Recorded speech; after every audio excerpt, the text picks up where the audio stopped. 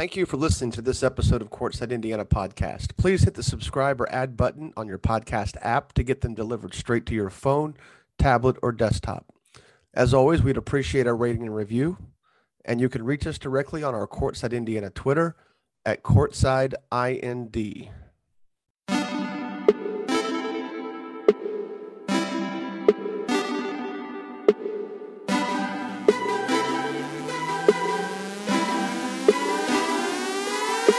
Welcome to Courtside Indiana podcast. I'm Jim Reamer, joined by we're sort of short-handed tonight, Dominique, aren't we? A little bit. We are, yeah. We are. No Kyler, no Zach. They're intimidated by our guest tonight, Coach Mark Detweiler from Delta. Just out of the blue, advances to semi-state. Yeah. Got beat in the final game. Northwood beat us in the final game. Northwood beat you. So we could have had Wolfie on tonight if we were going to be short-handed. Yeah, no doubt. I'm trying to figure out how to get him in here. He wants to do one, but we're picking up guys that we think are going to be like some of the favorites. So no pressure. I know. No pressure on you. Zach usually gets us started with some of the off-season stuff, so we'll start there. But I guess I'll pick up that tab since I saw you Thursday. Was it Sure. Friday? Friday at Purdue? It was Friday at Purdue, yeah. Yeah, Friday at Purdue. So I probably made a mistake by not walking over there and watching at least the second half of your game against Westfield, since Carmel was thrashing Terre Haute South. Oh, yeah. What's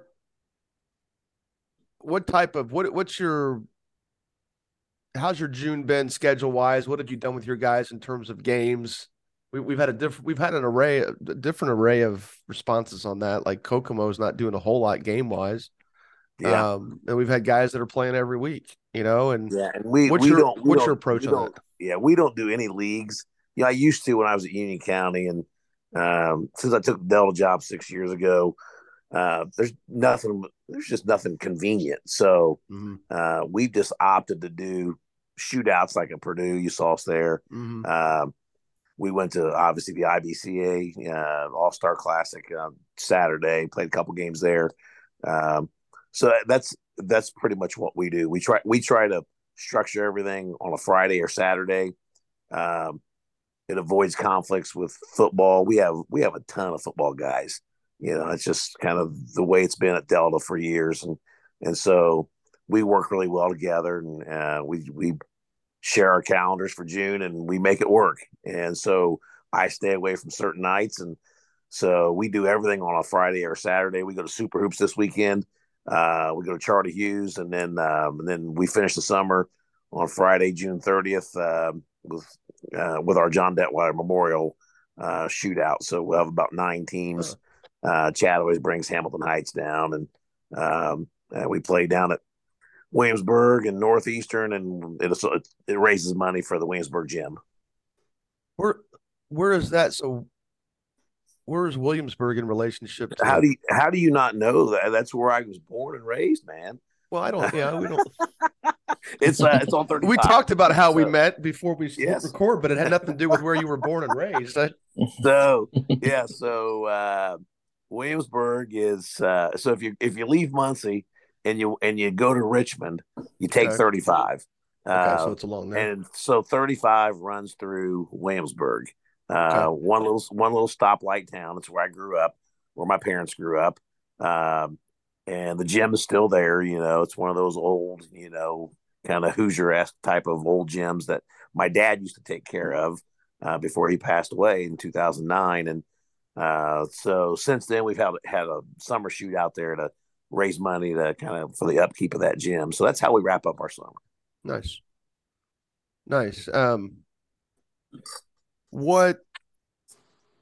Dominique, where do you want to go? Yeah. I just actually had a question on you guys made it to the semi-state this past year, made it to the championship game in the semi-state, lost to Northwood. But I wanted to ask you, what do you think of that new format, right? One regional game, two semi-states now. Did you see, going through it, it's not like you got beat out in the section or something. You actually got to go through it. So, what did you learn, or what did you think about that new format?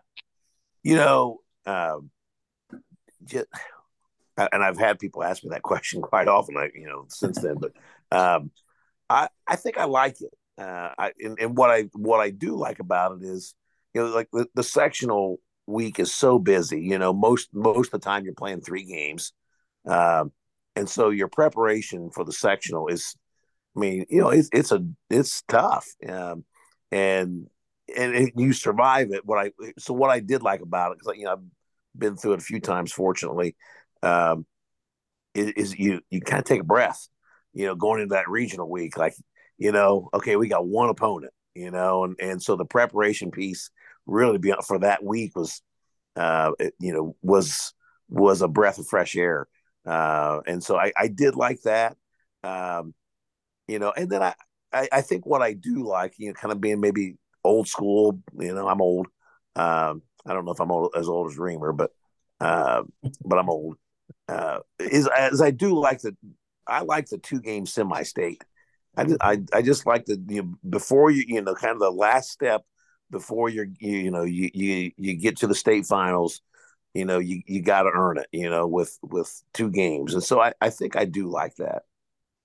Cool, cool. And I was gonna say the other question I had was kind of related on another change coming up this year with the new uh, rule change with the fouls. Resetting after every quarter, 5 fouls. Now you're into the bonus. And I believe we said, Jim, right? It's two shots, not a 1-and-1. Yeah, they've Did we say that? eliminated the Kind of 1-on-1. Okay, kind of been a minute since I talked about it. I couldn't remember, but yeah, so 2 shots. Now, what do you kind of think about that new rule? Or I know you probably You haven't know, played with it yet, but yeah, and have and the interesting thing right now, we've only played 5 summer games, um, but we haven't been able to utilize it in the summer because the rules are different. Yeah, It's it's like camp 18-minute stuff. halves, and we still have the 1-1. Because Mm-hmm. I was kind of looking forward to the summer, like, okay, let's use it in the summer, and that way I can kind of see what I think about it. But I think we're going to go through all summer and not use it. Not using it Um, for Charlie Hughes. Now that would probably be the only exception. I'm going to guess for Charlie Hughes, maybe we will. That's what But we thought. the way a lot of the summer games are, it's like 18-minute halves, so you don't play quarters, and so you can't really implement that rule because it's halves. Mm-hmm. But I will say, I think I don't know that the average fan is going to notice much of a difference. Um, but what I do, I think you will notice some situations that we've kind of kicked around of, that you see probably at the NBA level where you got fouls to give. Mm-hmm. So end of first quarter, you've only got 3 fouls, and your opponent's got the ball working for the last shot. I think you'll see, you will see teams use a foul, strategically. I think maybe more so now, because of that. I don't know if will it make the game a little more physical? I don't know. I mean, so I guess in theory, you do get 8 fouls in a half before you put your opponent on the free throw line. And if you say, you got 4 fouls in the first quarter, you use them all, and 4 fouls in the second quarter, and you're still not putting your opponent on the line. But I don't know, and then we'll be on both sides of it. It'll be late in the game, and we'll wish our opponent had the 1-and-1, or we'll have our 50% free throw shooter at the line late, and we'll thank God he's got 2. Well, I did the math on it for somebody. We were having a discussion on it on a forum, and I think I came up with 6 fewer free throws per team per game on average. Um, Oh, it okay. wasn't, and I don't know what I was calculating in terms of shooting fouls. Maybe half. Let's say half of them were shooting fouls. I think half of the non-bonus fouls were shooting fouls. So Yeah. I think I came down with, on average, you're going to get about 6 fewer free throws per game. I'll be interested to see if it plays out that way. Right. Yeah. Yeah. Uh, Yeah. I will too. the semi-state stuff that Dominique asked, we did a whole episode on that, and I can't remember how we each came down on it. I liked it overall. I got You get more regional championships, and that makes some people feel better. Right. You get more, and you get more ticket sales for an additional week. But I think Right. that was part of the motivation why they were were doing Yeah. that. Now, what I didn't like for us, it was just draw the draw piece as far as your site. Like we got sent to Elkhart. Mm-hmm. Um, so being sent to Elkhart, which was in Northwood's backyard, um, was just interesting. They had Right. a couple fans, right? They had just a couple Oh my there. gosh! Well, they They well did. they and Wolfie would tell you, yeah. Well, for 3 years he had to go to Newcastle Yes, for he did the tell me for that. the Yes, he did. Yeah, yeah. yeah, he did tell me that. He got Yes. he's Yeah. not get you're not getting any sympathy from Wolfie on that Oh one. I no, can no, not at all. Not at all. not even close. Uh, but he pats you in the back and feel sorry for you in the moment. But then he'll look up at the 7,000 Northwood fans I know. Oh my gosh. Yes. and all of Yes. them showed up at Gamebridge too. I took a picture. He retweeted it. He retweeted it before the. I think he retweeted it before the game. There was a bunch of them. You got everybody back, basically, right? We do, now, we had five seniors who were just tremendous for us. Now, three of them hardly ever saw the floor. There were nights they didn't, but they were just tremendous athletes, that are actually all going on to play football at the college level. So they were great bodies to have in practice. But Blake Jones, was a guard who started for it. He's gone. Wasn't a big scorer, but just tremendous competitor and grit guy. One of those. He was a guy we'd put on opponents' best scorers, and so we will miss that. I think as much as our guys think, hey, we got all of our scoring back, and yeah, we have about 95% of our scoring back. We're gonna miss that dude because we could always put him on people, and he would just frustrate the heck out of guys. And so we are going to have to replace that, but we'll have six seniors, that'll play a lot. And then we got Jaden Fernie's little brother, Jordan Fernie, who will be a junior, who will log a lot of minutes for us. So those seven guys will chew up a lot of time for us. And Hood's development, he's a kid that I've seen a decent amount this spring. I've been pretty impressed with him. He is under the radar right now, and I'm telling his recruitment is starting to heat up a little bit, but he can do a lot of things. He's been tremendous this spring. And you mentioned his development. Mentally, his development has been much better the last 6 months. I love where he's at. I told him as the season ended, you are where I had hoped you would be after your junior year. That was the best compliment. Yeah, you were where I'd hoped you would be, because I think he's a guy that could just take over a game, and he is right now for us at times. Tell us a little bit more about him as far as size, positioning, skill set. I've seen him, but they'd rather hear it from you.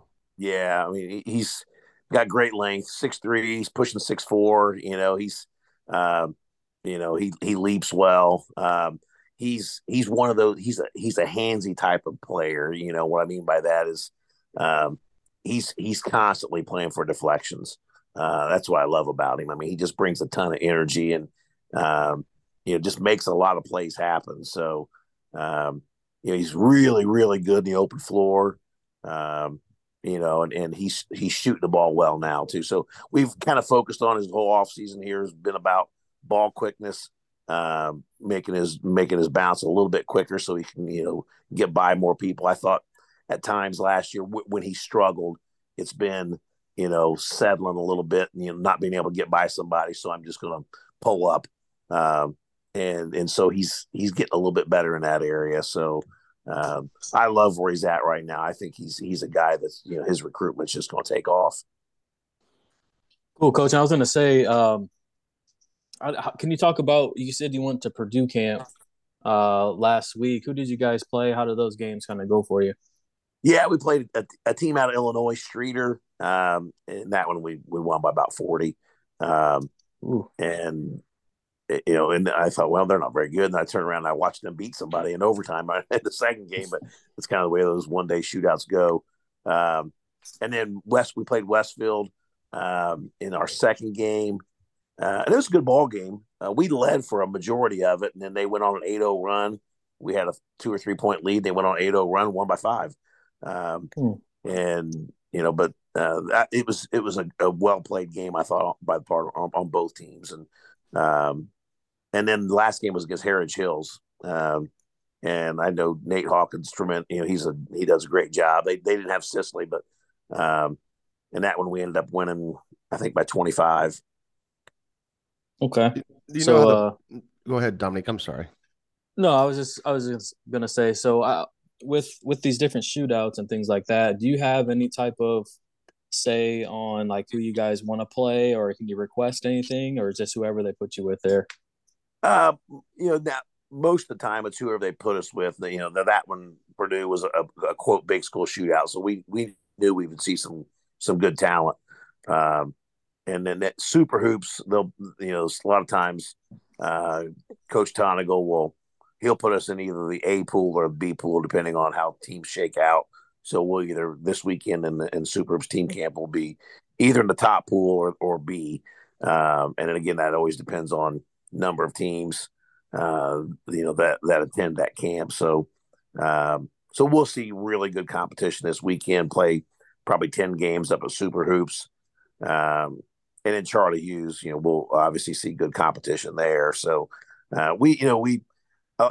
be honest, in the summer, I keep things simple with we're a motion type of team, and we just drill on concepts. Jim's watched our teams play some, but we zone quite a bit. Our zone's been really, really good to us over the years. And It's a bad word, coach. yeah, I know it is. But as a young coach, I was probably 70% man, 30% zone. In my last 15 years, we've probably flipped that, and we win a heck of a lot more, Jim. we win more. I'll say that. I'll say so. In this group, that we're talking about, very athletic, very competitive group. Just that's what I love about them. They are probably the most competitive guys I've been around in my career. And they fought me on our zone all season. I mean, like, they did not want a zone. Yeah. I mean, it was almost like a pride thing with them. And and we get into our conference schedule, and we've always zoned quite a bit. I mean, especially when we get our conference, our league, Mount Vernon, New Pal, teams like that, and where I just feel like we need to zone them more. And they've struggled against our zone, to be honest. I think it's one of those things that coaches, the older I get, I think the more I realize that young coaches don't like to spend a lot of time on zone offense, and so we zone because I just think teams don't invest in it a lot. So it's been good to us. But this team fought me all. We got into our conference schedule, the meat of our schedule in January. We started zoning more, and they'd come over in between quarters and just gripe at me. Let's get out of this zone. Get out of the zone. As soon as we get out of the zone, our opponent would go on a 12-0 run. The game would be over. And then once we got to February, they started to understand rotations out of it, and communication was better. And I'll say this: we manned Centerville the first night of the sectional in the first half, and I want to say we might have been up 1 or 2 at the half, maybe 3. We went zone. The second half of the first game of the sectional, we ended up blowing them out. We never came out of it. The postseason run, we never, and I couldn't get them to go, man. So that was kind of the evolution. They bought into it. They loved it, and they realized guys like Damari Hood would stay out of foul trouble. I mentioned how handsy he is. And they were staying out of foul trouble. So the end result was they were on the floor more minutes, and we got better. You really didn't have a bad loss last year, did you? I mean, in terms of the caliber of the team. No. I mean, looking at your schedule right now, you go 19-10. There's not a bad loss in there. I mean, Wabash is as good as they've been probably ever. Yeah, and that was the night Wars dislocated his shoulder, and set the entire second half. So we played without him, had a shot to win it at the end without him. But Wabash was really good. Mm-hmm. Yeah, you go down through, and we said that like our schedule this year, statistically speaking, where we ranked was the highest it's been at Delta in many years. And you go through that list of teams, man. I mean, there was not a bad loss. There really wasn't. New Pal, Greenfield had one loss at the time we played them. Mm-hmm. Wapahani we played twice in a 2-week stretch. They had one loss I think at the time. So we went through a stretch there. It was a gauntlet, man. We just had to survive it. So Yeah, you got to. I'm not gonna name them, but you got a couple of tight wins that were probably maybe some of your worst games of the year. Maybe I don't know. Yeah, no, you're right. You're exactly right. Yeah, that's Do you right. do you find that I've been on a big kick? Not that it's not the topic of a lot of pods, but just conversationally about how raked over the coals some of these North Central Conference schools have been over the years for various reasons. Um, do you find that are you getting guys from Muncie Central, from Muncie District, that Yeah. still live in Muncie but end up going to Delta? Like, do Yes. you get players out of that? We have. Yeah. In our district is the north side of Muncie. Right. That's the edge of our district. Obviously, runs out into the rural areas here where I live, um, but we the north side of Muncie, and so yes, we have had, and Yorktown would say the same thing. Us in Yorktown have Mm-hmm. benefited, you Right. know, just as the Madison County schools, Absolutely. have benefited from things that have gone on in Anderson. So yeah, and when they come, um, most of the time they come in elementary school or middle school. Yeah. They come at they do they've come at young ages. So it's not like we're getting high school transfers or anything out of Muncie. That just really doesn't happen. They come when they're young and they stay. They stay because I mean, obviously you've got a whole program approach there that you brought with you when you were at Union County. I mean, I don't think Yeah, people realize how much you won at Union County, especially there in the early tens, right? 12, right, 13, 14. I mean, right. you won 18 games or more 4 years in a row, Yeah, something yeah. like that. We had a great run, and I was telling actually one of our dads today. He was asking because we have a really talented incoming seventh grade class, and I told him it's the best grade I've had in my career. Yeah, And I mentioned that class you just mentioned in Union County. I said I had a class at right. Union County in 2012 that it took Park Tudor and Yogi Farrell and Trevon Blewett to put them out. Mm-hmm. Um, and but that grade level was like this. So yeah, we had a good run there, and we're fortunate to just have some great families at the time, and in a small school setting that we're committed to winning. It wasn't so much what we did as a program. It's we just had families that just kind of I mentioned this group, a very competitive group. They were like that. But this was the furthest you had traveled in the tournament, though, this year, right? As a Yes. coach, yeah. Yep. Yes. Yes. Dominique, anything before I go off the rails with this next question? Yeah, I'll jump in really quick with a question. Good, good, because it might get a little silly after this one. Any like I said, we just talked about your schedule, and I had it up the whole time, and I mean, you guys started off the year with to me, I thought it was a shock. You beat Connorsville. I was thinking Connorsville had some Oh, that's talent right. coming back, and it was at Delta, but you started off the year with a win. Like I said, all the losses we've talked about were all really good teams, but any type of new changes, any teams you dropped, picked up at all coming up this year, or everything pretty much the same for you guys? The everything's pretty much the same. And we did drop Wabash, um, and added Centerville. They're in our sectional now, so that's one change. And then we host a holiday tournament. Actually, Brent Ross and I share it. It rotates between Northeastern and us. Comes back to our place, um, and that whole field has changed. We're actually at 7 teams right now, so we're looking for one more. Um, and just off the top of my head, Muncie Central's going to be in it. Columbia City, and trying to think who else we've got rolling into that. I think a team, Fort Wayne. I think Fort Wayne Concordia.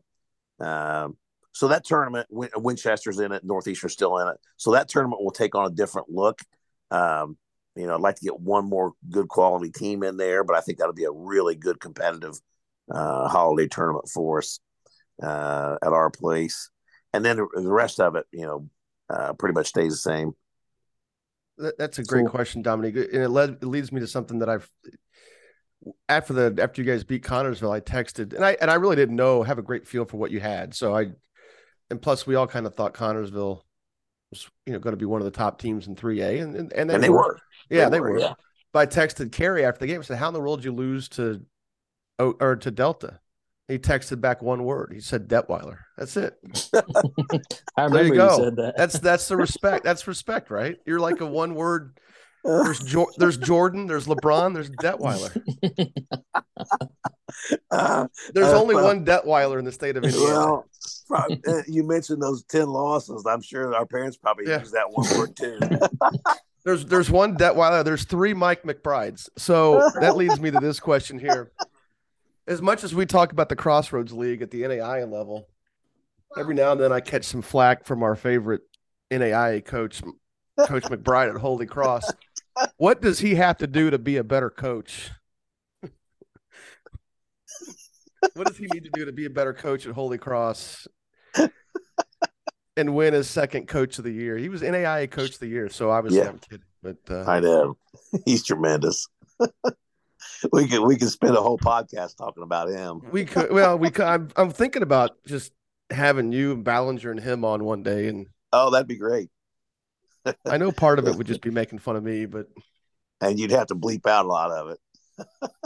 No, we'd have to just mark it explicit. That's fine. I've been the one that slipped up on this group. We got a bunch of choir boys podcasting with me. Is that right? I'm the wild card. Luckily, it's my dime, I guess, so to speak. So it's fine. But do you you obviously have a great respect for the Crossroads Leagues and all the NAIA schools in the state, because we do. We talk about it a lot. There's a void of Division II schools in the state of Indiana. Right, yeah. And so I think that really helps the Crossroads League. Do you have what's the recruiting like? Like how how do you get your guys, like, you had Josh Bryant, who obviously had opportunities right away to get scholarships, but chose to be a walk-on at Ball State. Then he went to Marion. Of course, I think he's had a pretty good run at Marion so far. Yeah. That's obviously a kid, I guess, shared is a good word, right? He played for us in the summers with your help. Yes. Thank you, by the way. Yeah. And how have you pushed? I don't know how to explain it. How have you handled the recruiting with some of your guys? Because it's not like it's a string of D1 guys coming out of there. Right. Yeah. How hard is it to get? Is it hard to get those schools in, or tell me a little bit about that? I guess I don't know what the hell I'm asking. And that's part of the reason why I think we try to play some of the things we do. Especially around here, whether it's St. Francis, Indiana Wesleyan, some of the things that we do, where our guys can kind of get seen. But no, I mean, I've been in it long enough. I feel like I've got a good rapport with the coaches, and I love that NAIA level. It's just great basketball and great programs. I mentioned St. Francis and IWU and of course McBride up. The Holy Cross does a tremendous job, and no, I mean, and so I think I know them well enough at that level that they trust guys that we're going to send them. And like you mentioned Josh Bryan, and Brady Hunt would have been at that level if it weren't for the fact that he's at Ball State playing football and may get drafted at some point now. So that clearly was a good choice for him. Was the QB thing working out? Is that what he is? That what is he? He was QB, but they moved him to tight end. Oh, there you go. Okay. And he right now he looks like an NFL tight end guy. So he Oh, came in and saw us today. 6'6", and Oh, he's tremendous. Yeah. So he came in and spoke to our campers today, and he looks the part. He very well might be playing on Sundays in a couple of years. So that was a good move for him. I know Tonigal hated it because Indiana Wesleyan was all over him. But COVID just kind of killed him. And I mentioned today he was his junior year. Basketball was number one, and football was a very close second. And then COVID hit, and dried up all the recruitment. So we've he done ended up entire going. episodes. Yeah, We've done entire episodes on that. yeah, yep. And he went the football route, but that was the right move for him. So, but no, for us, a lot of it is we stay in touch. Like you mentioned, Hood, he's got some of those NAIA schools looking at him. They invite him up for open gym, this time of the year and different things like that. And he'll be a good fit there. I feel bad for the Wars kid, because Jackson's, had surgery 12 days ago. Did he? Wow. And so he's out all summer. So we'll play without him all summer. And he won't be shooting with that shoulder until September. So, but he had to get it done, man. I mean, God love the kid. He put on a tremendous show for us, especially in the postseason. Carried us at times, and he's a unique player, though. I'm anxious to see what he looks like healthy now next year, because he does so much of his game off the dribble and attacking guys. He's a violent driver, and I'm anxious to see, with a healthy shooting shoulder, how well he shoots the three. Because if he's going to go on and play at, say, the NAIA level, he needs to be able to knock down the three consistently. That's got to be a piece to his game. But his ability to get to the rim is exceptional. See, there's another Carmel kid getting a semi-state. That's good. That's right. Everybody said Carmel didn't do very well. What are you talking about? Guerin Catholic got to the state finals. What the hell are you talking about? The Dominique, you got anything? No, I think I'm good. I mean, Zach usually comes out with a last one at the end. There's usually four of us doing this, so it's kind of a round robin, and we bounce off each other. And I did want to throw in the McBride part because he was complaining about us not talking about him enough. I was like, I didn't know you listened. He's like, yeah, he does. He'll see your name and he'll listen now. I'll tell you the last piece of our guys, and just to, not to kill time, but the point guard, the little guard for us that hit the three in the morning game of the semi-state. Talk about your other guys. Go, just riff on. But that's what part of it. Share some of the background of that. Johnny Maynor as our point guard, and he is tremendous. He's not being recruited right now, but I think, man, he's a true point guard. And to kind of give you the lineage there. So his family is the Lynch family, Billy Lynch, who was the Trester Award winner, and was on the '97 state finals team. So that whole he's part of that family, and he plays like Billy did. He's just a tough, hard-nosed kid, and he's another one, because again, I think every college coach would tell you, they want a point guard, they want a 6'9" guy, and he's a point guard that I'm anxious to see next year, because he's always been so undersized. He also plays football. He now looks the part, where I think maybe some guys at the next level can look at him and say, okay, because he's just got he's a winner. He's just a winner. And so I'm anxious to see what he looks like now, coming up here in the off season and next year. And then, I mentioned the Fernie brothers, their dad played on that Muncie South team that was state champions. Oh, really? Okay. Yeah. Dustin Fernie was on Rick Baumgartner's team there from South. Has that been 20 years ago now? Yeah. Pretty close. One of the early class basketball wins. Yeah. Yeah. So we've got some good lineage there with the group we've got, who their families were winners, and so the Fernie boys um, are going to be impact type of guys for us, um, and then every team has that dude. We got C.J. Jones, which I mentioned Blake Jones earlier. So C.J.'s his brother, 6'3" guy that is just that. I'll get you open type of guy. Just let me get you open, and so we got and a guy that I don't have to score. So every team full of scores. And let's face it, and that we battled that this year with this group. We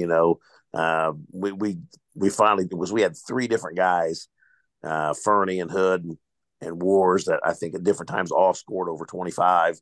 Um, but it was almost like they had to do that. They had to just kind of get over themselves and get their egos out of the way. So it's nice to have a guy like Jones who doesn't have an ego and hey, I'll just get you open and let you do all the scoring. And then another guy that is our last under the radar guy that'll start for us every game next year is Caden Bond. Caden Bond is we started our first game of the summer. He got the first 8 points, to start our summer season. He's just one of those dudes that finds buckets, and so we got a lot of weapons. Feel like we've got depth, and we look the part this year. Northwood put us out, man. They had so much size and rebounding. If there's a chink in our armor, it would be the rebounding piece. That's the thing we've been on them in the off season here. Like, okay, you remember how your season ended with Northwood just getting every rebound that they wanted to get. Are we going to be able to, go any further? And if we are going to go any further, it's going to be because we can rebound. Not a lot of teams return as much firepower as you do. I don't think so. No. At least statistically. I mean, right. There might be some hidden gems that, especially indie area schools or right. somebody that might step up. I mean, Garin Catholic's still going to be strong, and yes, and I think South Bend, Washington is going to be somebody you're going to have to contend with, and that's just up. Well, no, Garin's south, right? Yeah, Garin's south. Garin be south, but Northwood's still going to be good. Concordia would have been in that discussion, but they've lost two of their top three guys now. So, well, I think the interesting thing too is going to be this IHSA decision on, the classes, whether they table it, right? And I think that won't impact this year. No, but what it can impact though, because I think if they vote on it, I think it might roll into effect this coming year. No.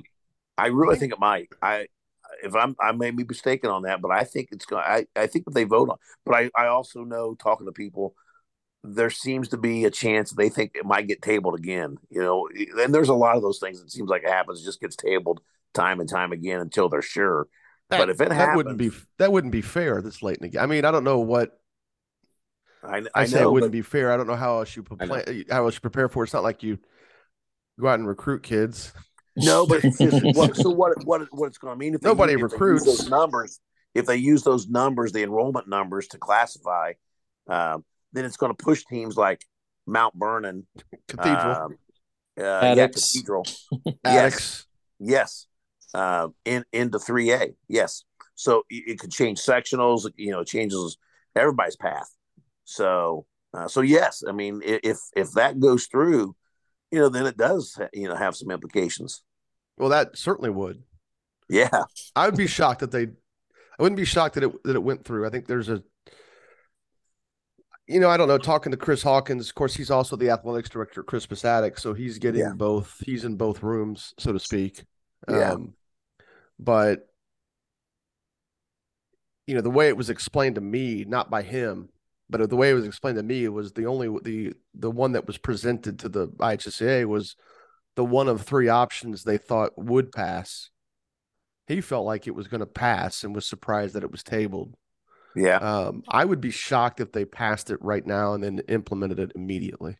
I know with it being June, I know if it would have passed in May, I get it. But man, I mean, I don't know what changes, but right. Because again, it's not like you have a chance to alter your roster based on who else is going to be your competition. But right.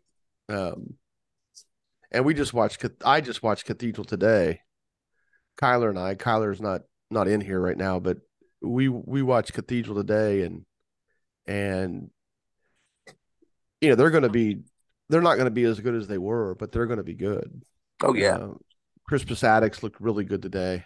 yeah, And I know it's June, but right. I mean, Carmel looked great at Purdue. Yeah, you know, I'm on record. I think next year is going to be an interesting year for Carmel, but they looked really good. Now they wouldn't be impacted by this at all. In fact, they're probably the reason why people want this. I know that's part of it. I Which think that's it fine. is. Everybody versus I Carmel. I'm know, good with that. I know, and I don't know how I feel about it. It's just, how many Well, no times matter do you what, have to read?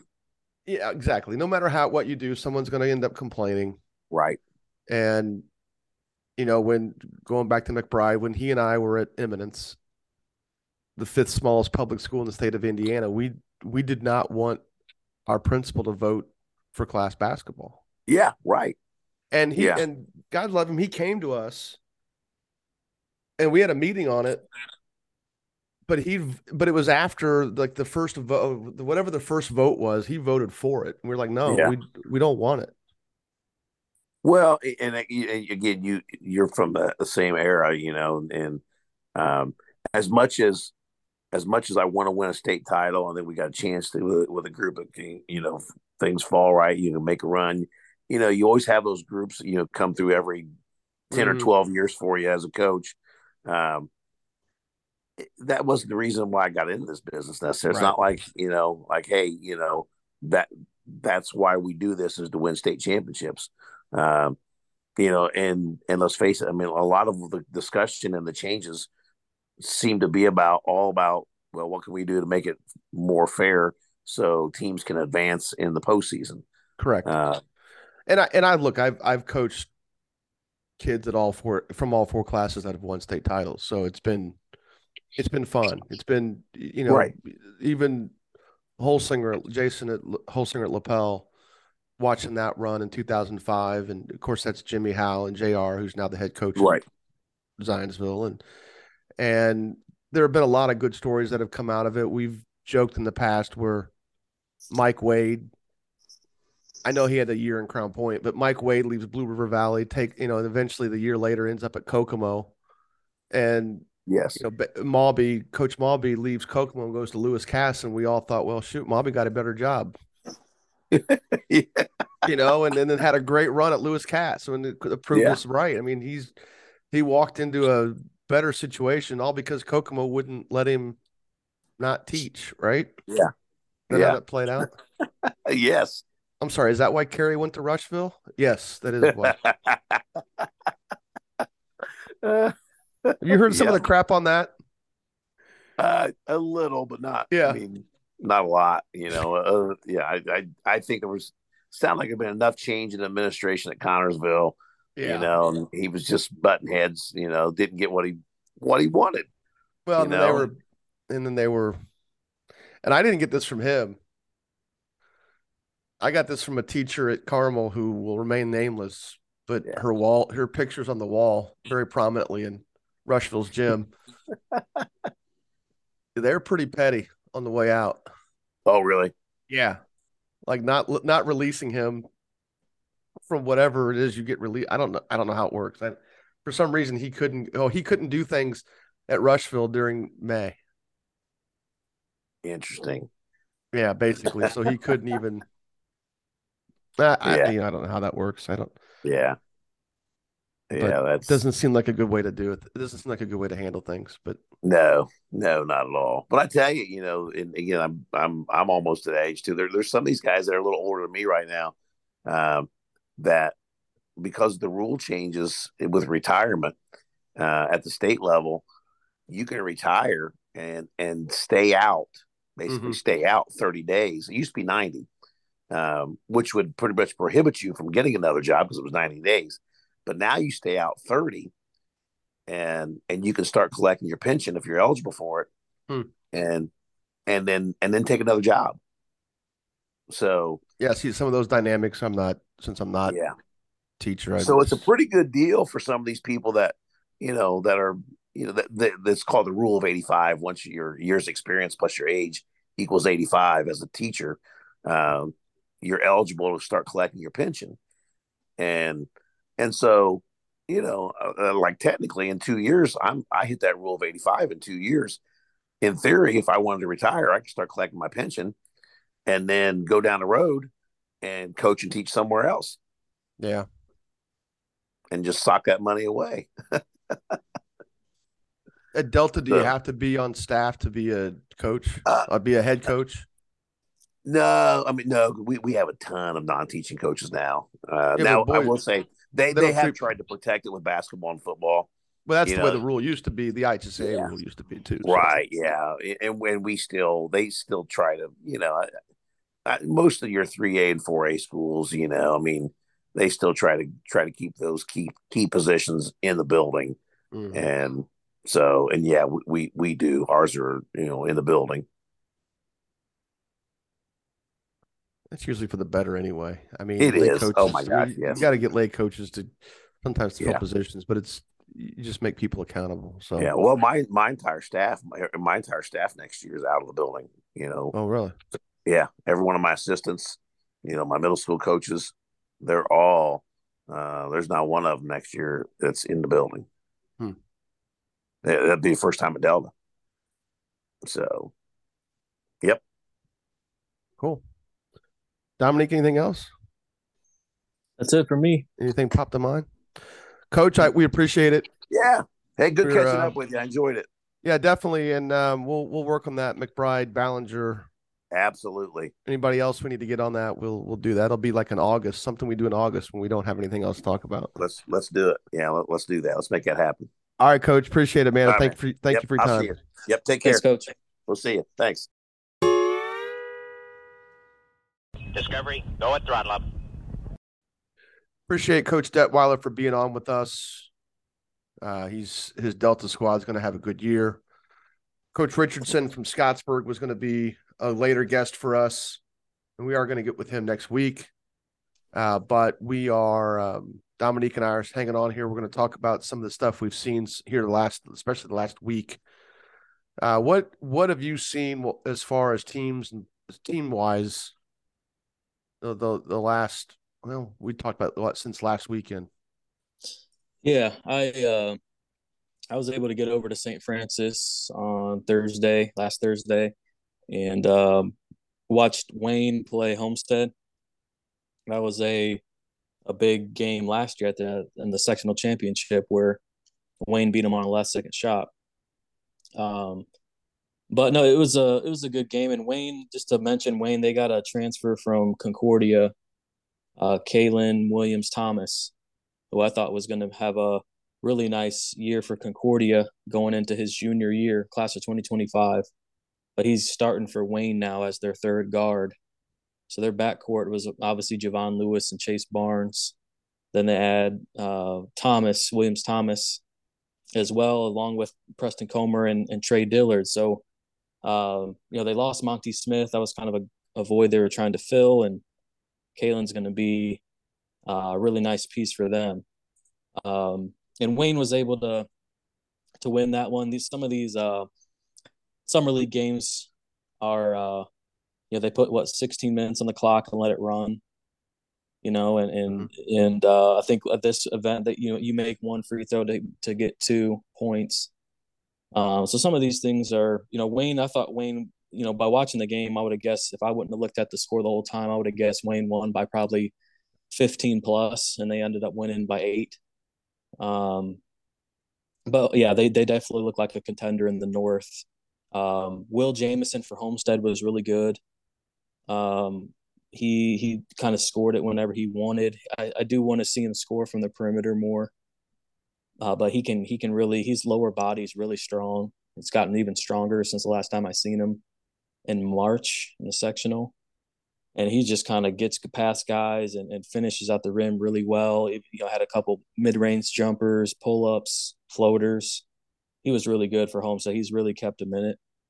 But yeah, Wayne was really good, and I know they've been playing in a lot of shootouts and winning a lot of games so far this June. Yeah, Byron said they were going to be playing quite a bit.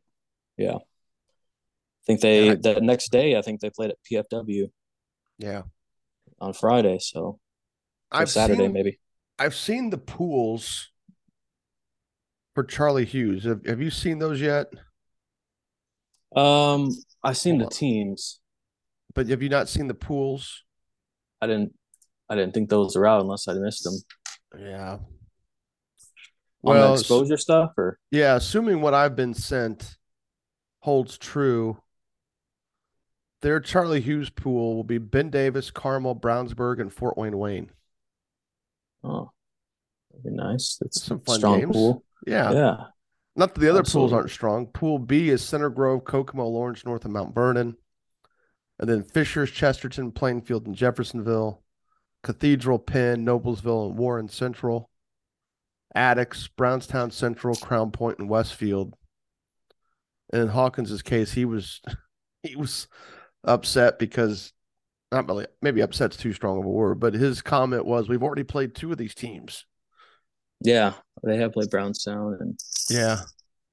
So if mm, these are the pools, then I mean, no matter how they shake that down, it's going to be some good basketball games. I mean, but absolutely. You said that's out there, or that's just something sent to you? well, so it was sent to me.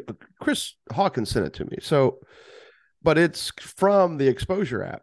So I'm assuming. I'm on there. I've been on there, and it says the schedule will be released tomorrow. Now it's supposed to be tonight. Well, look up. Yeah, I'm on here. It just has the team list, the venues, and the standings. is But it there's its own? nothing on It is its own standings. app, isn't it, Charlie Hughes? Is it its Yeah. own app? Correct. I'm just on the website on the computer. I'm not sure about the app. Oh, well, that's what it would have been. Hold on a second, Charlie. Like I said, I got a team list, a venue list, and then standings, but I don't see anything about pools. Check standings. Yeah, That's what. standings doesn't have anything. Oh, really? I click on it and it says, what does it say? This content is currently not available. Huh. Well, let's check. Like, it came from that, so that's it's possible it's possible they've redone it.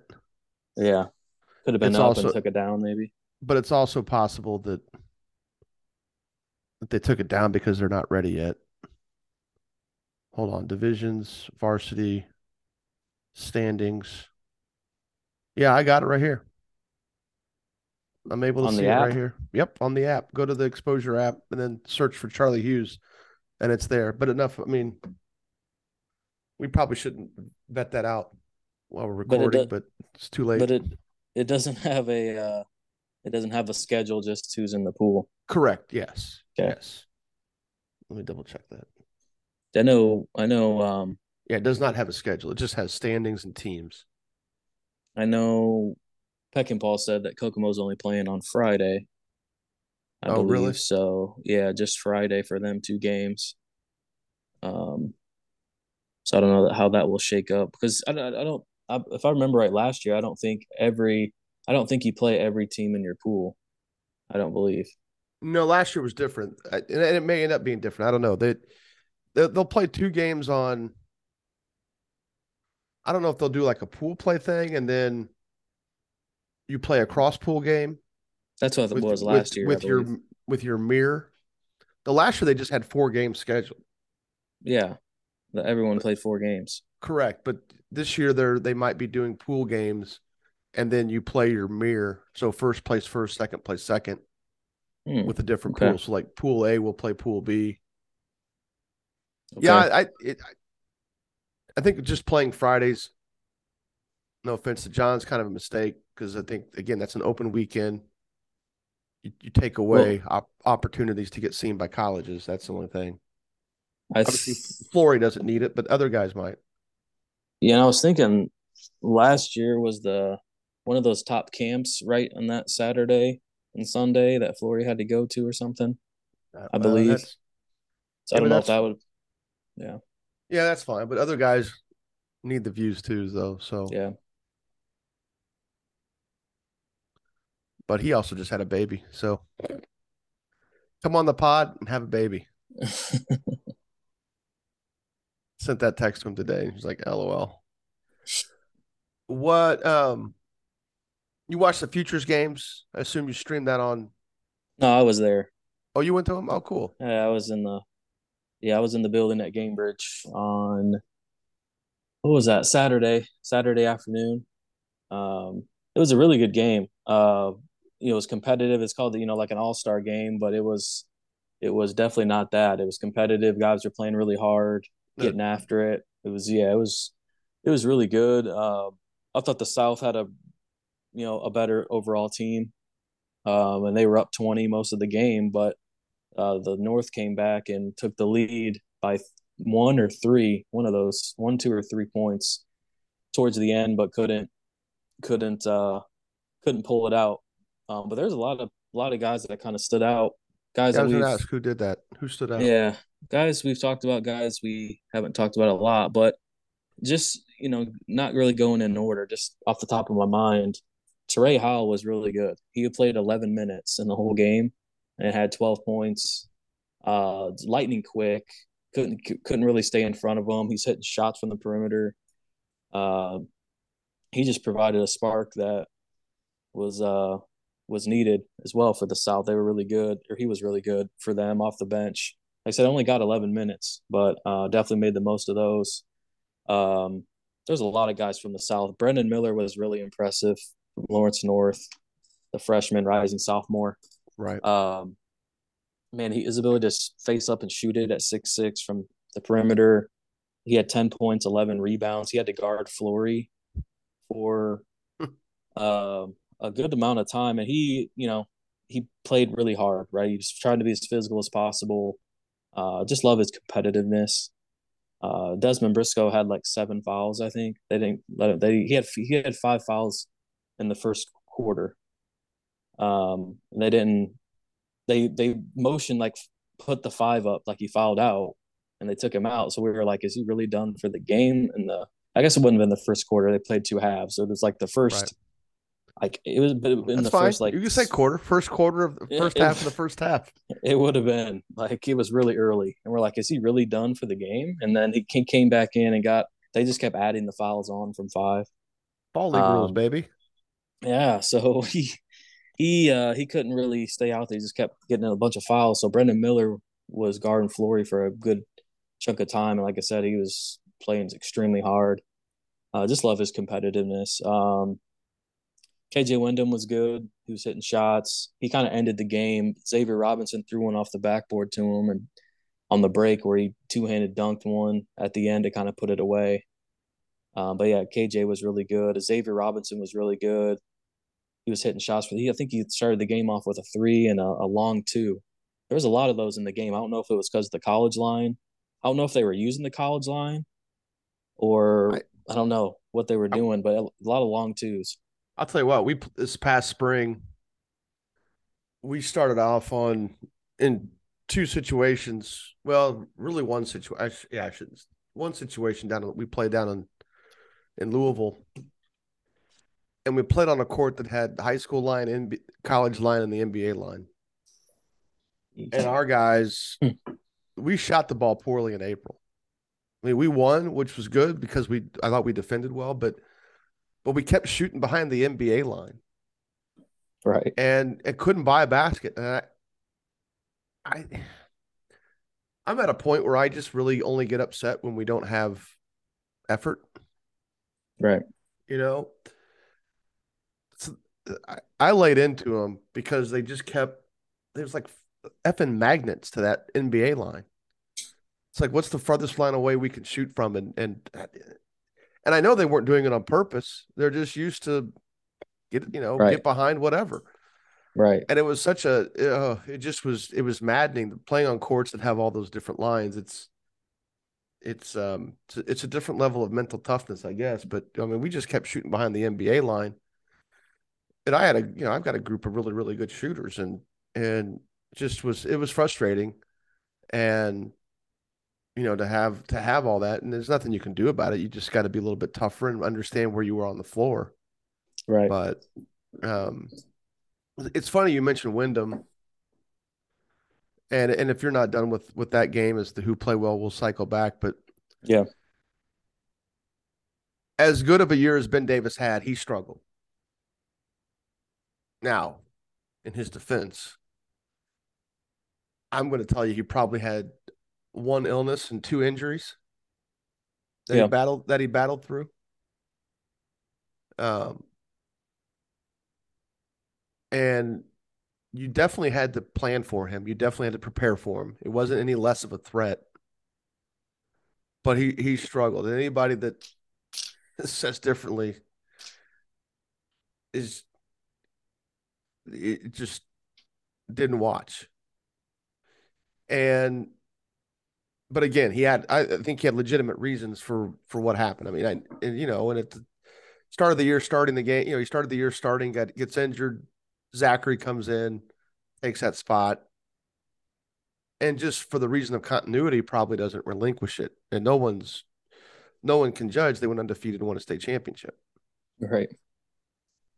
But reading all the stuff about him that's gone on this spring, coming to the conclusion that he's playing really well this spring, according to most. Yes. And you just wonder how efficient he has been, because I've not seen him play. I know he's doing some nice things on the EYBL circuit. Then watched him tonight. Ben Davis and Cathedral played at the league at Grand Park with the Pacers Athletic Center. They appreciate it being called by its sponsor's name, which makes sense. I mean, Wyndham was impressive tonight. He changed pace, changed speeds extremely well. He probably made a couple bad decisions driving to the paint, just not necessarily having a plan, but then shot the heck out of it, including an NBA three, including a deep three. And I mean, he was really good, and he handled the ball. He was making plays. He was finding people. He's not going to be a primary ball handler for them. That's still going to be Zachary, but there'll be times when Zachary's not on the floor. And until and unless they develop somebody else, heading into the season, that some of that will fall on Wyndham's shoulders. But he was good, and it was good to see, because he was good his sophomore year. You could definitely see the trajectory he was on. But he didn't have a great junior year on a team that was outstanding. But he also, again, underscores the notion that when you're a threat, you're still a threat. Right. You could never not account for him. He did have a couple games last year where he had really good outings, but he just looked uncomfortable down the stretch for them and a little bit unsure. And that has all gone away. And so it was fun to watch him play today. And I watched that game specifically to watch him. I watched that game to watch Mark White. And then on the Cathedral side, I wanted to see LeBron Goff and Brady Kohler. Those How did they play?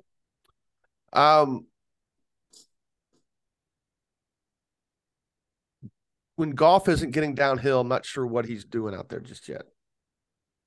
He's super, super quick. And this summer, he has spring and summer. Hell, officially, we're not even in summer yet, but this spring, he's been really good in traffic. Now, I realize there's not as much help in the summer. I go through that gamut every year. Every time we have this talk. There's not as much help. There's not as much structure. He's going to look better in that environment with more space. But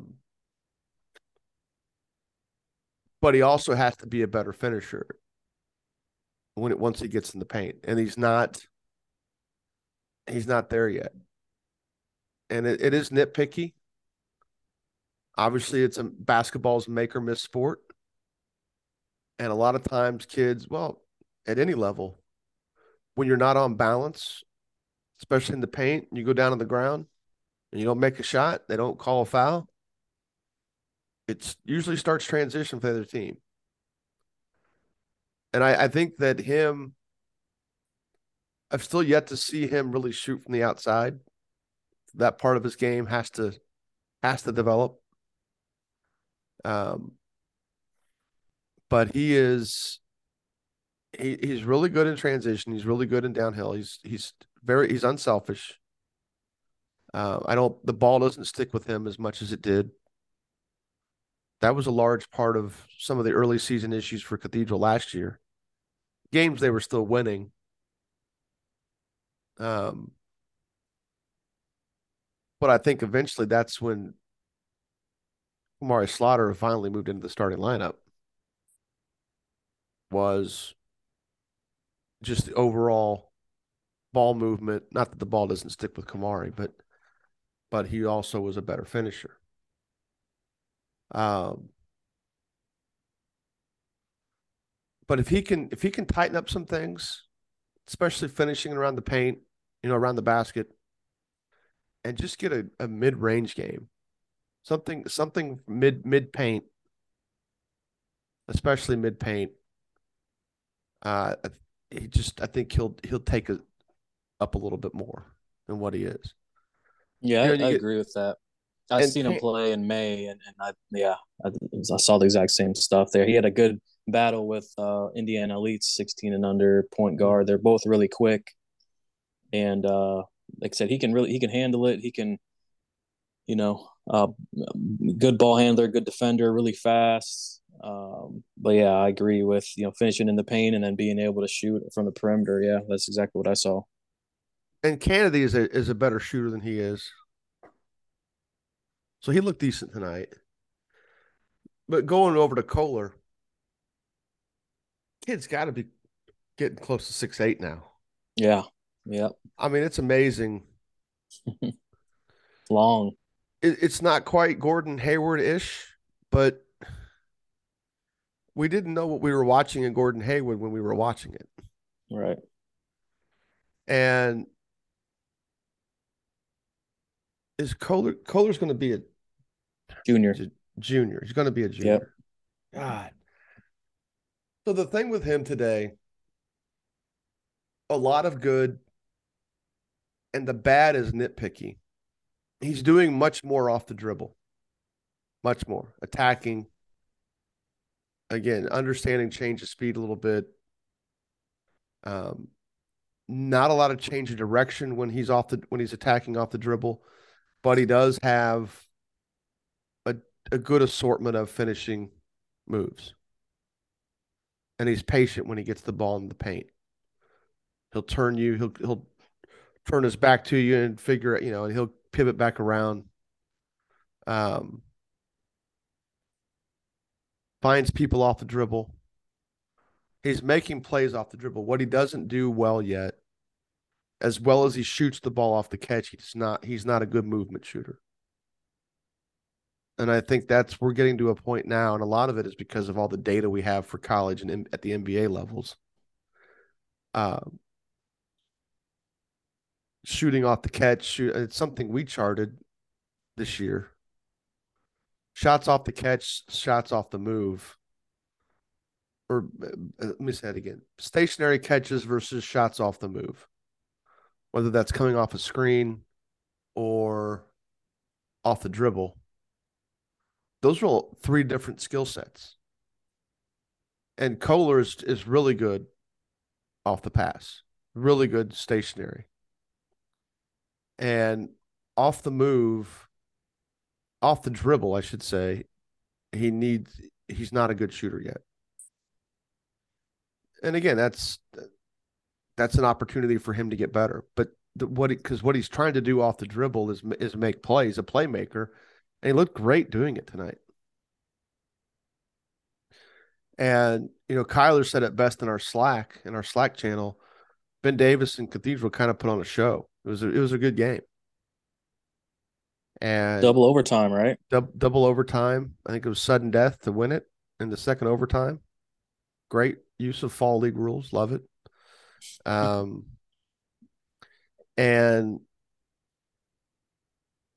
Ben Davis led most of the way. Cathedral fought their way back. Kohler gets fouled hitting a three with 5 seconds left. So that they were down 4, so he converts a 4-point play. I mean, I was walking out the door as that happened, and I didn't stay. I wanted to get back in time so we could record this. So I was like, I gotta grab dinner somehow. I gotta do a couple things before. Anyway, um, he just was he was really I was impressed with him, and then also with Mark White going back to the Ben Davis side, um, just really good, just plays hard, really good motor. And you got two teams. Ben Davis has a transfer in from Cecina, Caleb Milan, who was a big part of their semi-state run for the Crusaders at the 2A level. It's funny, he can go from a guy that averaged about 11 points and 9 rebounds a game for Cecina. He's going to be a project for Ben Davis. He's going to be a junior, 6'8". He's not where Dowdy was at that age. And it just shows the difference between the two levels, between 4A and 2A. Right. Especially if you're not talking about some of those Park Tudor teams where they had guys like Yogi Ferrell, obviously Trayvon Blewett, and then Jaron Jackson. Was Danny Flanagan playing for BD? Oh, Dahani, sorry. I guess I didn't know he was at Ben Davis. Okay, I thought we had mentioned that. I don't know about on the air, but off air, I thought we talked about that. I got to think about that now. I don't know. I'm pretty sure. Yeah, I'm pretty sure. Well, at the point at the running slam, I thought that was the case, but maybe not. Let's see. I didn't see the. Okay, so I'm trying to think. First half I watched Pike versus Addicts. Okay, we could talk about that if you want. Second half I moved over to Ben Davis Cathedral. And who did Ben Davis start? Ben Davis started Wyndham, Zachary, White, Milan, the big kid from Cecina. Okay. And then another 6'5" forward who, if I were to drag out their rosters, I could probably figure out who it was. That was on the team last year. Yeah, one of their sophomore kids is now junior. Well, I'm sorry, I meant to say one of their JV kids is now a junior. Okay. So if he played, I wasn't paying attention to who that would have been. Okay, I was just curious. Watching Pike or Addicts, Desmond Briscoe's his fluidity on the perimeter is just becoming noticeably improved. He had a couple above the break threes in transition, where he's the trail guy, and they're going back to him. Able to put the ball on the floor and drive. And again, it's summer. It's June. Those are things that maybe you scout out and you tell your guys, look, if he gets a catch, if he's the reverse guy on a transition situation, especially a secondary situation, you might press up on him and then give a lot of help and force him to make a play that isn't a shot. But he looked awfully good tonight. And he's starting to round into being that power forward type that he needs to be if he wants to play at a high major. And Pike really struggled with Addicts' pressure. DeAndre Lott looked great. Good. He hit a couple threes right off the catch. And Chris Hunt was aggressive with the ball. Although and again, being a movement shooter is just it's becoming such a differentiated skill. That you could say a kid is a good shooter, but off the dribble, he probably needs to continue to work on that part of his game. but also understand that that's not a high percentage shot for him yet. Right. I put out a tweet earlier tonight saying getting to the basket is no longer the goal. It should be finishing at the rim. Or getting to the basket and finishing is not the same thing. And that is not geared at one specific player. That is just geared on what I saw tonight in general. A lot of guys get to the basket. And there have Who? been some. Go ahead. No, I was gonna say for Pike, was Caskey playing for him? Yeah, they had everybody there tonight, as far as I knew. Caskey, and then what's the other guard's name that started for him last year? That was pretty good, right hander. Um, Well, Damon Howard is the. I think that's what I'm talking about. You're talking about Howard. non-seniors. Yeah, from last year that he started for him, and he's coming back this year. Yeah, if you're talking about Howard. non-seniors, then there's Damon Howard. Okay, yeah. Yeah, he was impacted a little bit tonight with Addix's speed and aggressiveness. Of course, this is look, Jeff Teague's first year coaching. They're out there running stuff. They're out there running stuff. He's bringing some NBA stuff to what they're doing as far as getting Caskey into isolation. I think is smart. They're going to end up doing a lot of elbow action, doing some horn stuff based on what I saw tonight. And not that maybe he wouldn't call it blocker mover, but it does kind of evolve into being a little bit of blocker mover because they've got two kids, Titus Hunter and Jason Ashley, who are effectively 6'5" forwards, who effectively are screeners in what they do. And Ashley's a little bit more skilled than Hunter, but then Hunter's a little bit more athletic and a little bit more aggressive on the glass. But then they brought a 5 foot, I don't know how tall he was, 5'8" sophomore, Michael Irving, who was probably their best guard tonight in terms of understanding pace and finding seams and not forcing things. I mean, ultimately, Damon Howard is going to be a guy they can rely on for scoring, but he struggled tonight. First half only. I didn't see the second half. He kind of dribbled into some trouble, and he's had a good spring. I've watched him probably a handful of times with his progeny team that he's on.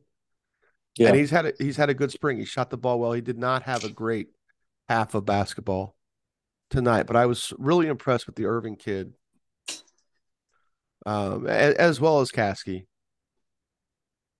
Caskey's one of those guys you can tell he's in the weight room and he takes it seriously. He's an athlete, man. Ooh. Oh, yeah. Xavier Robinson is a kid that you can tell. You mentioned him earlier. He values the weight room. Yeah. Yeah. There's some kids that are going to get left behind because they don't. And it might be not, some of it might not be fair. Like Kohler, he's growing so fast. His metabolism has got to be off the charts. As fast as he's growing, he's probably unable to keep weight. He was like 6'1" or something on the freshman team, and the next thing you knew, 6'6", 6'7". Yeah. On the varsity, basically. Now 6'8" maybe now. By the end of his freshman year, he had grown 3 inches. Freshman season. Yeah. He's 6'1" in their program as a freshman. Hold on, I can tell you what it is right now.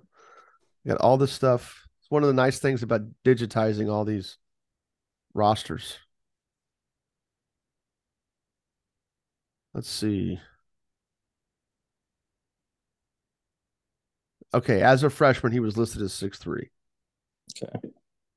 And last year, 2022 or 2023, he is listed as 6'7". So now he's like you said, touching 6'8" maybe now. Gotta be. It's really, man. He's long, man. Gotta be. Good spring too. Not bad. I mean, he's thin. He's gonna be impacted by contact. Yeah. He's got to strengthen his core. I mean, I can't help but think if I'm a mid-major, I'm looking at him because as well as he shoots the ball off the catch, there might be some things off the dribble that he's doing right now that won't translate at a Division I level. But you know, it's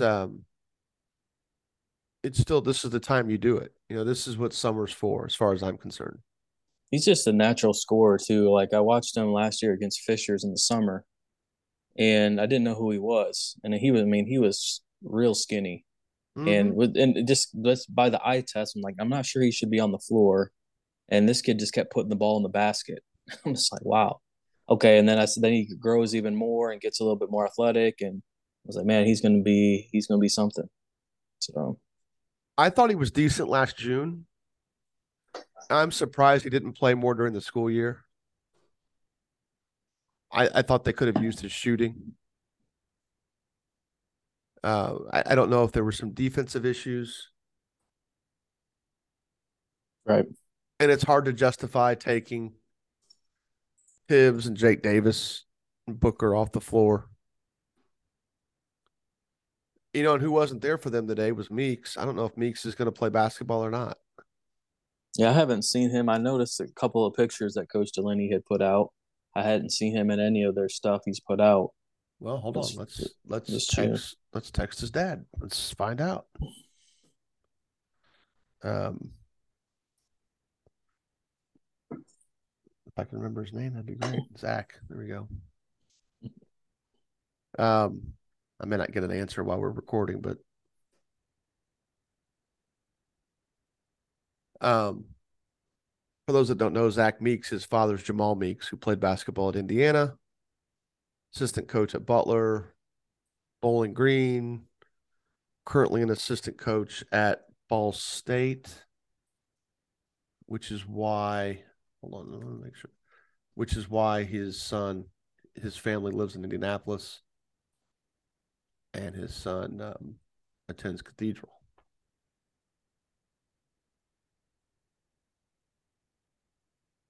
What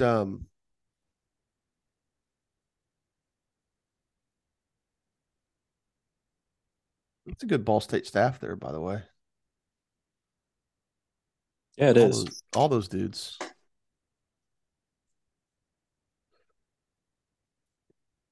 Anything else you've seen? Just a couple more guys from that Futures game from the north side. Yeah, Johnny go for it. Washington was really good in the second half. He's going to be at New Haven this year for his senior year. And he was really aggressive. They were, like I said, they were down 20, and he was a part of the crew that brought him back just by being really aggressive, getting to the rim, making plays, getting some and ones, even forcing the issue a little bit, but was drawing fouls. And I know one of the guys right behind the bench asked Coach Clint Swan was the coach for the North, but kind of asked who that was or where he was going next year because he was kind of just I don't know if he was kind of under the radar across the state of Johnny, but he definitely played really well for the North. Dominique, I always want to say Dominique Ferguson, but that's not right. He played for Lawrence North back in the day. Murphy. Dominique Murphy, yeah. Um, he played well. Um, That was what I where was he? Where was I that he was at? And I felt like I should have gone and watched. Oh, maybe it was the Futures game. it was the run and slam. Mean Streets, you No, didn't. yeah, no. Go on. I'll think about it. Shoot, where was he that I? It was a run and slam, man. It was Mean Streets. You didn't realize that he was playing up with Mean Streets or something like It that. might have been the Purdue camp. Oh, Well, go on. Finish your story. I'll look it up real yeah. quick. Um, Dominic Murphy was good for them as well. That was the first time I'd seen him in person, and I think he's about 6'5". Trying to get the box score back up here. It was Purdue camp, by the way. Okay. But yeah, he was good. He was finishing a lot at the rim. He's got a high release on his shot. He had a couple shots from the perimeter as well. He played good, and then obviously Flory, he was the MVP. He was dominant as normal, rebounding everything, running the floor extremely hard. Nothing that we haven't seen, dunking everything, blocking shots. Man, he had one play that was just everyone in our area because we were right on the floor basically, and he rolled to the rim, and he had his palm under the ball, going up to finger roll it in, and all of a sudden he like switched his mind in midair and like repositioned his hand and just threw one down with his left, and it was just like I guess if you weren't right up on it, it wouldn't look that crazy, but it's like you shouldn't have that much time to hang in the air and go for a finger roll and then switch your mind and just switch your hand placement on the ball and take the rim off. You know, it was just people and everyone around us was just like, wow, what the heck was that? Everyone was like doing the hand motion in the stands, like The Jordan, how he flipped. like the Jordan move when he switched hands in Yeah, midair against the Lakers. yeah, everyone was doing like, wow, like how did he flip? You know, it was just kind of weird to see that. And like I said, if you were sitting higher up or even watching on stream, you probably wouldn't even have noticed it. But it was really, it's like, man, this guy is his athleticism is just off the charts. So But yeah, if we're looking at our, I'm not gonna be able to get to it now because I don't have my database up yeah. because I restarted my computer before we recorded. Um, think we've got him properly rated and ranked. Where do we? I don't know. Where do we have him? It's a good question. It's a If great he's not, question. I have. Definitely top 10. Definitely mid major. Here we go. Are we talking about Flory here? Or No, we're talking about wait. sorry, I was talking about Badunga, and then you. Are you talking Oh, about you dipped you were? to Badunga? Oh, I'm sorry. What was I doing? Oh, I was looking up the East Chicago thing. I thought we were still talking Okay, about Murphy. Murphy. Okay, my bad. We're not talking about Dominique Murphy. No, we can. Yeah, we were, and then I switched over to So he was the Badunga's. one doing all the switching and Badunga was wow. the one that went up with the and switched his hand placement and switched in midair and Oh, okay. threw one down. Everyone was just like, "Man, what the? This is man. You don't see that type of stuff from high school kids." So But so Murphy, you switched to I was looking up where I would have been in the same spot as Dominique Murphy, and then you switched guys okay, up. it's all good. But yeah, with Murphy, How athletic uh, is he? Do you think? um, yeah, Because I've seen some stuff that makes me. It's just highlights. I've seen some stuff that makes yeah, me think he's a little below the rim, yeah, but I don't. But I don't. I need to watch him play. I don't know how that's going to happen. It's what I hate about these guys playing with out of state teams is that right.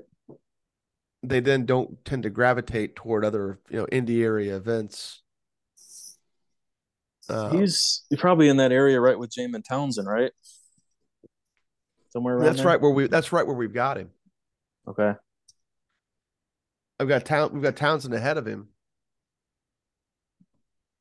I mean, that's splitting hairs. Yeah, I would say Townsend, physically and athletically is probably ahead of Murphy. I would say. Okay. Um, but yeah, I thought there was um, on that North team, Coach Swan was swapping five guys in, five guys out, and then eventually just said screw it, Flory staying in the whole time. And but then there was a couple of the guys I was sitting with were kind of like man, he needs to kind of stick with these five, the certain guys on the North that were playing really well, and he was one of them that we thought he should kind of be on the floor if they're going to make a comeback. Like, if you're swapping five in, five out, you're up and you're playing well. But I mean, they were down 20, so I think you had to make that switch. We all thought he should have been on the floor with that five to bring him back, and for the most part, he was.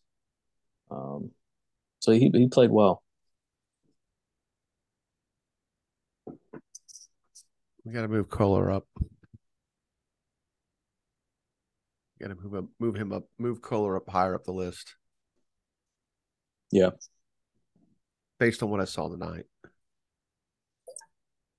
Because as He did not shoot the ball well off the dribble, period.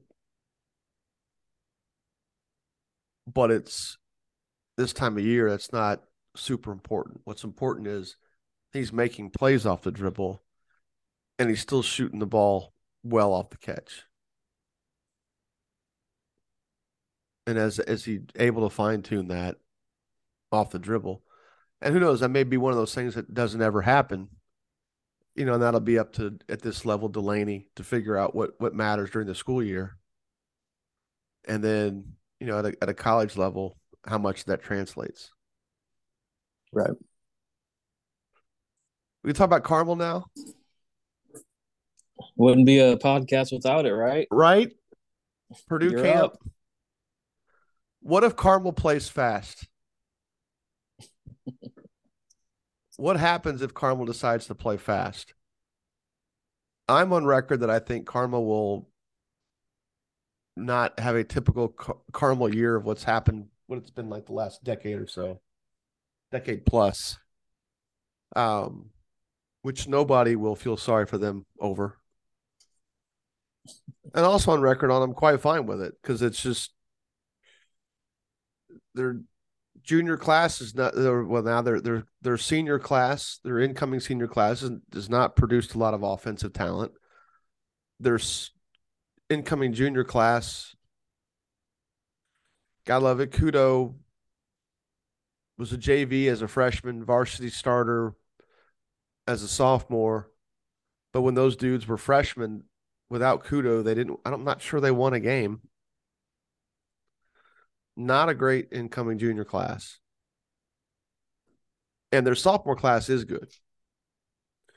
But they're still sophomores. And not a lot of sophomore heavy teams win a ton of games. I realize they're not in the MIC anymore, but not a lot of sophomore heavy teams win a lot of games in the MIC on that caliber of schedule. They will play 4 sophomores this year. 3 of them especially will get a lot of playing time.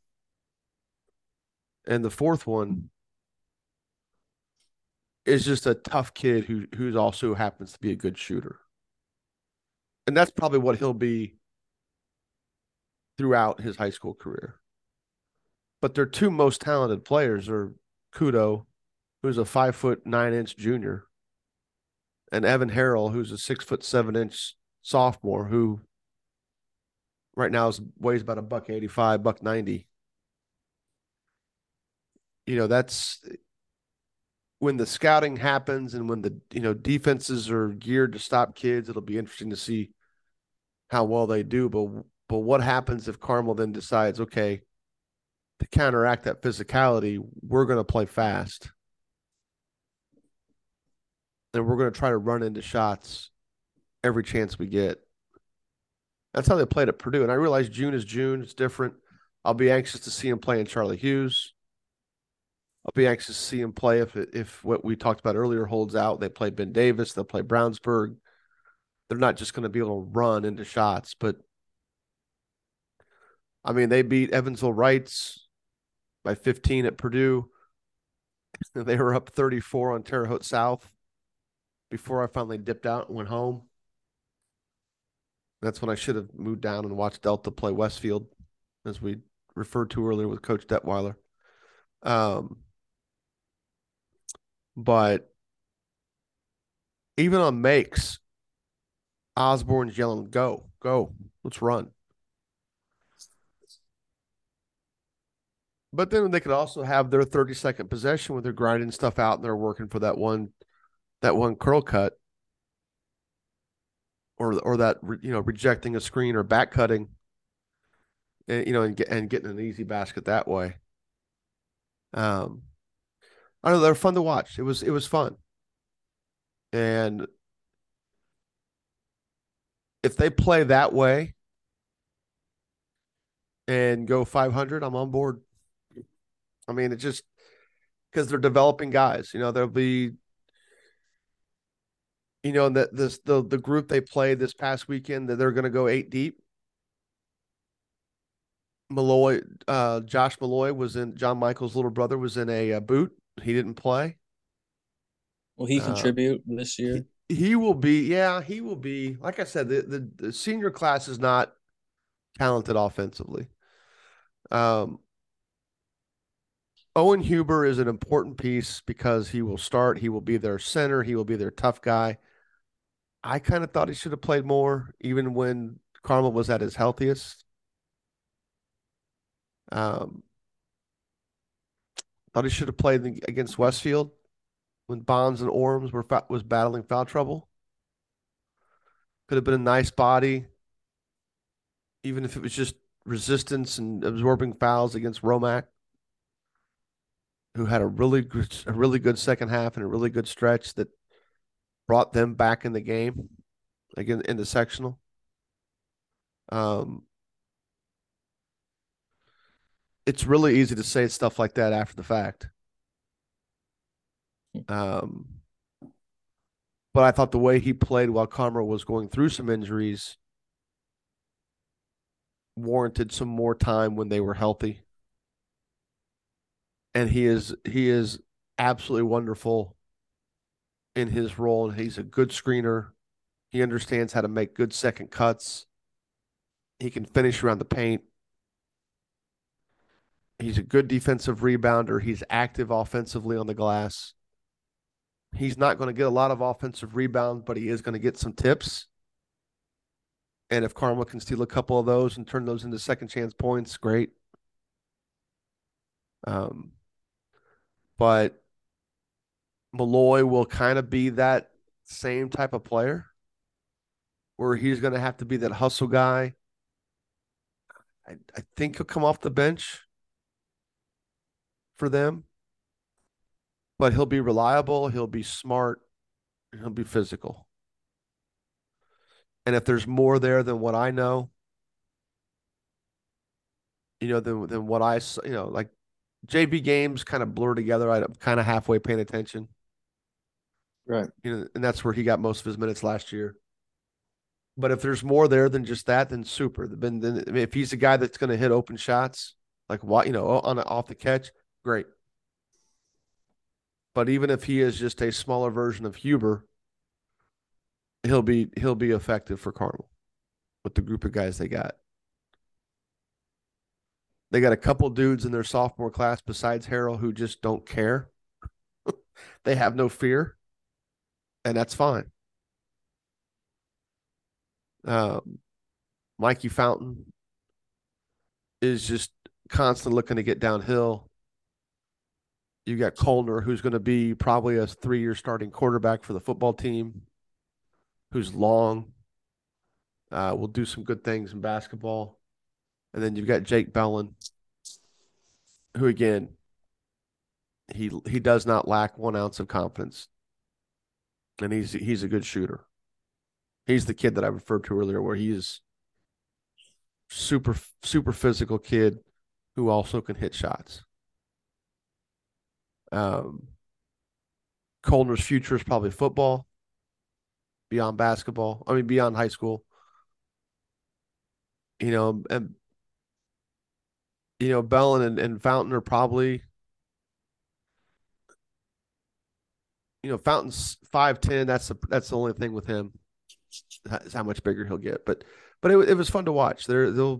I hope they play that way during the school season, or try to. I think if they get in situations where they're trying to grind out games against teams, that they'll struggle to get good looks for the smaller guards that they have. And I know there's some give and take defensively when you try to play fast, and especially when you're a pack line guy.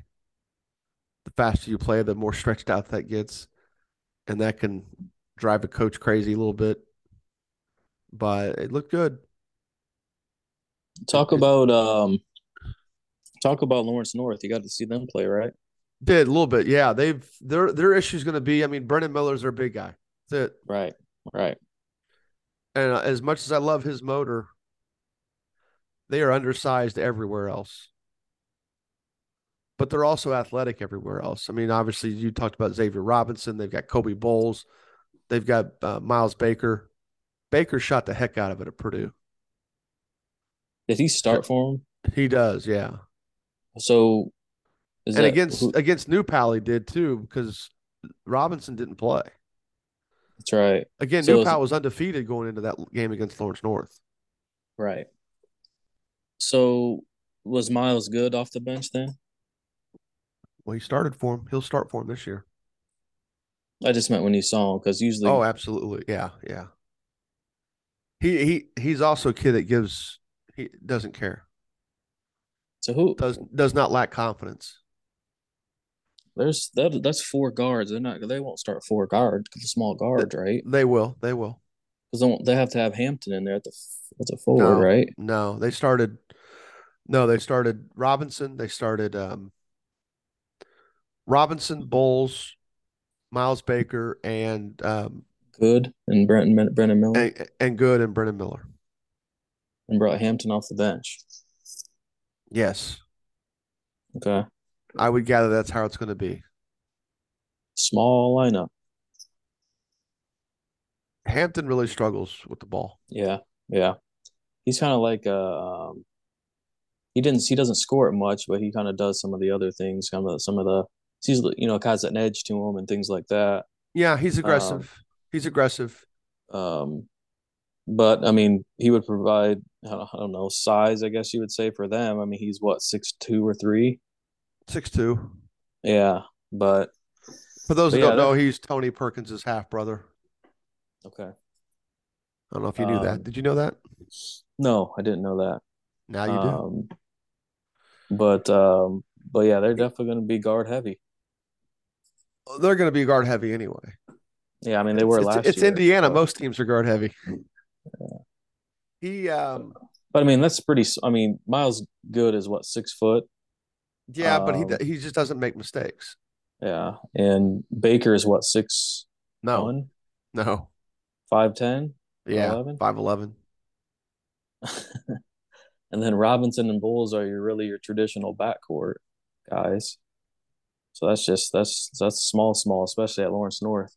Yeah, and that's fine. It happens every now and then. But Robinson definitely plays bigger than he is. He can rebound it really well, and Yeah, he and so definitely does doesn't. Bowles. I mean, yeah, and Yeah, so does Bowles. Both those guys are effective around the paint offensively, especially getting their own rebounds. Brennan Miller works his butt off. yeah, he does. Two other kids that I saw this weekend, both are pretty big names. Um, I gotta look up, make sure I get the one kid's name right. Braylon Langley from Evansville Wrights. It was his first name that I was blacking out on. And then Jalen Mitchell. Langley's a 6'7" sophomore who I thought looked really good against Carmel. And Jalen Mitchell is a 6'7" freshman, 6'6" freshman who is Also definitely at Rights, by the way. also at Wrights. Yeah, skilled for his size, skilled for his age. Um,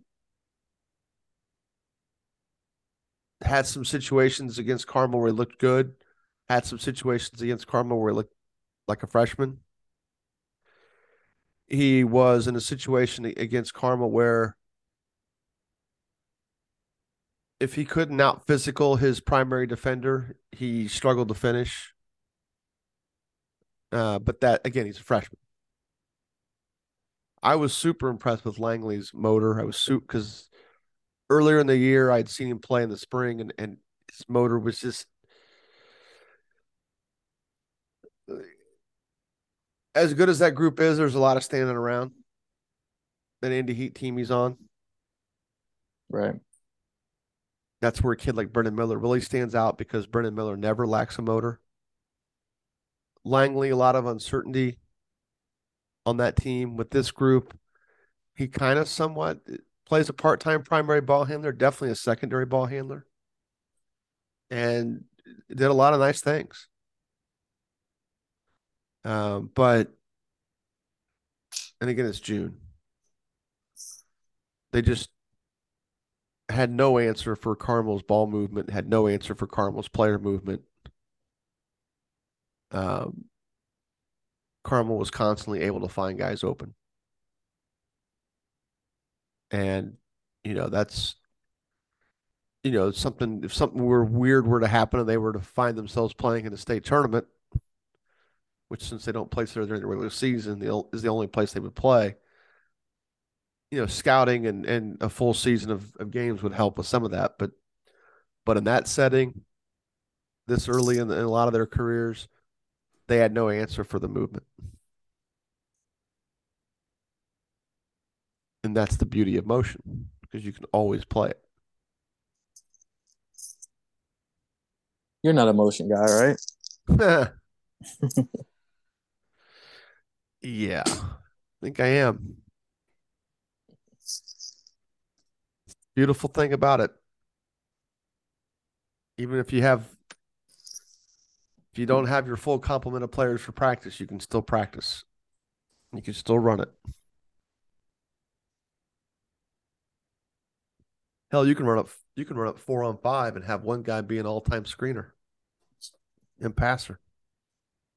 There's all kind of ways to rig the system when you have that situation. But no, I was super impressed with Langley. I was impressed with Mitchell. He did a lot of chirping at the referees. He did a lot of chirping at his teammates. Some of that stuff he has to grow out of. He's obviously he's a freshman. He's immature.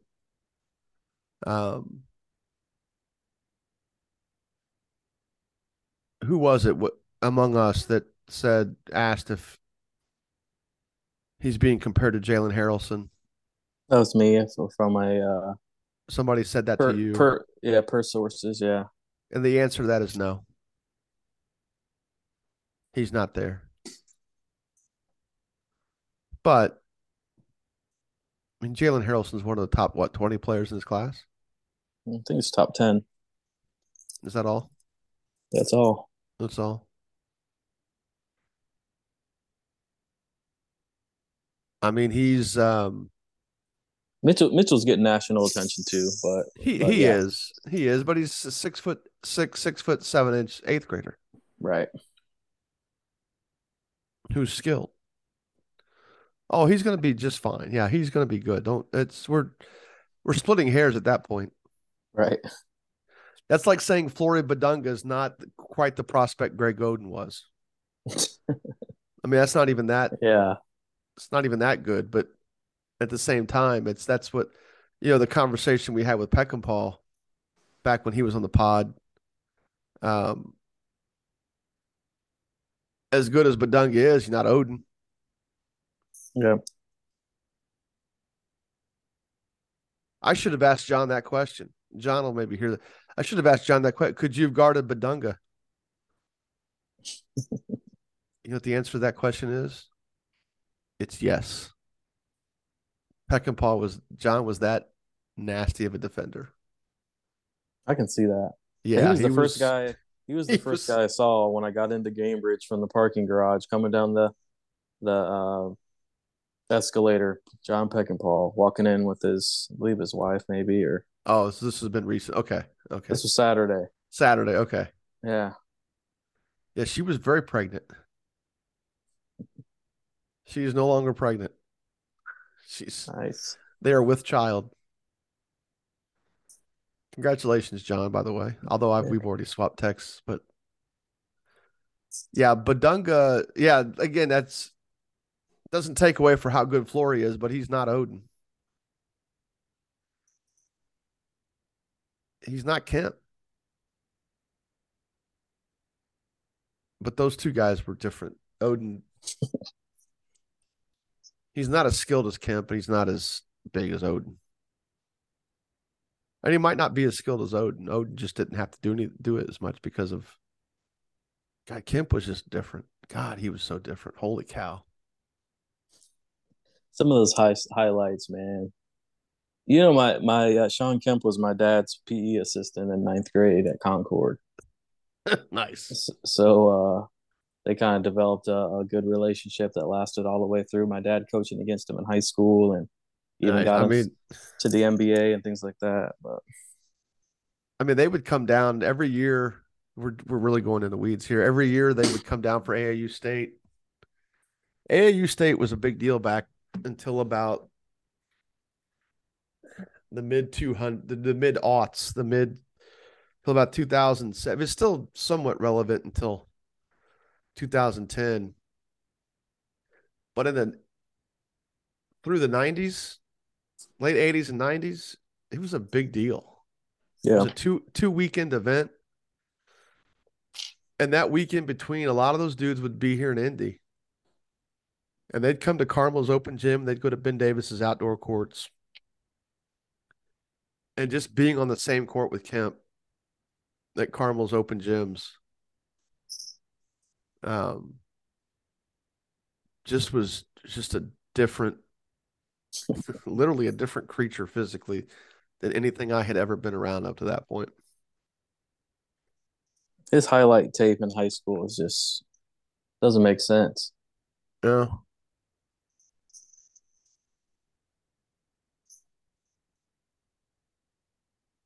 I would have told you that our Carmel's not 87 team probably could have beaten Concord, but Kemp would have still gotten his. But anyway, anything else? Anything else you saw? Uh, no, not that I can think of. I know I'll be at Charlie Hughes here coming up. Was that next weekend? Next weekend, top 100s Yeah. this weekend. So next Yep. weekend we're gonna have to figure out how we're gonna discuss. We're gonna have to figure out how we're gonna have a top 100 conversation amid the Kyler will be wait. here, right? That's what we're doing. We're only doing one coach next week. Coach Richardson from Scottsburg. So for those that are listening, we've been having two podcasts each week with coaches. This week was supposed to be Coach Detweiler and Coach Richardson from Scottsburg. Coach Richardson had some travel difficulties, so he couldn't be here this week. So we're just having the one pod this week. So next week we're probably just going to have one pod as well. We'll have Coach Richardson on, and then we'll have a top 100 discussion afterward, right? Yeah, I think that's probably just kind of like we did this week. I mean, I guess we could split it into two podcasts, but yeah, I don't know.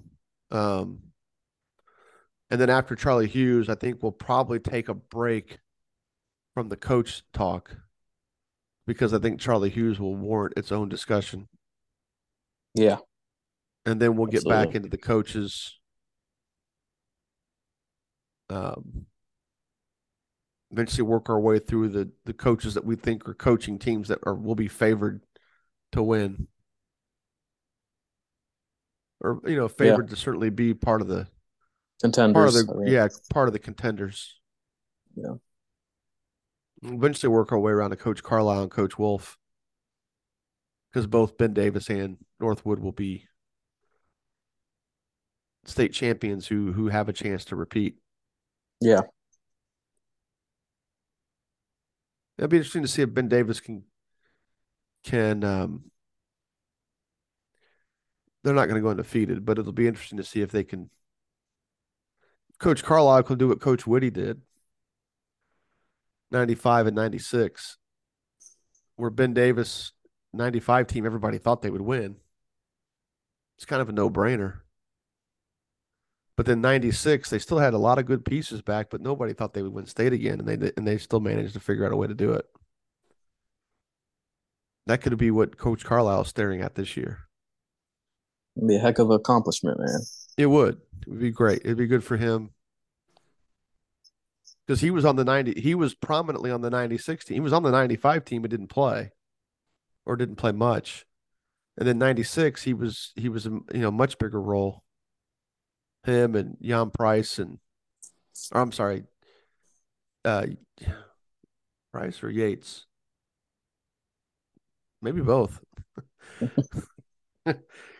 Jeffrey Poisel, who's assistant at Brownsburg. Um, yeah, fun group. That was a surprise, and everybody agrees it was Coach Whitty's best coaching. So if Don can pull that act, that'd be great for him. Approaching legendary status at that point. All right, anything else? That's it for me. Good deal. We'll have Kyler and Probably have Kyler and Zach back next week. And other than that, guys, appreciate you listening. Dominique, thanks for your time, man. Good talk tonight. Yes, sir.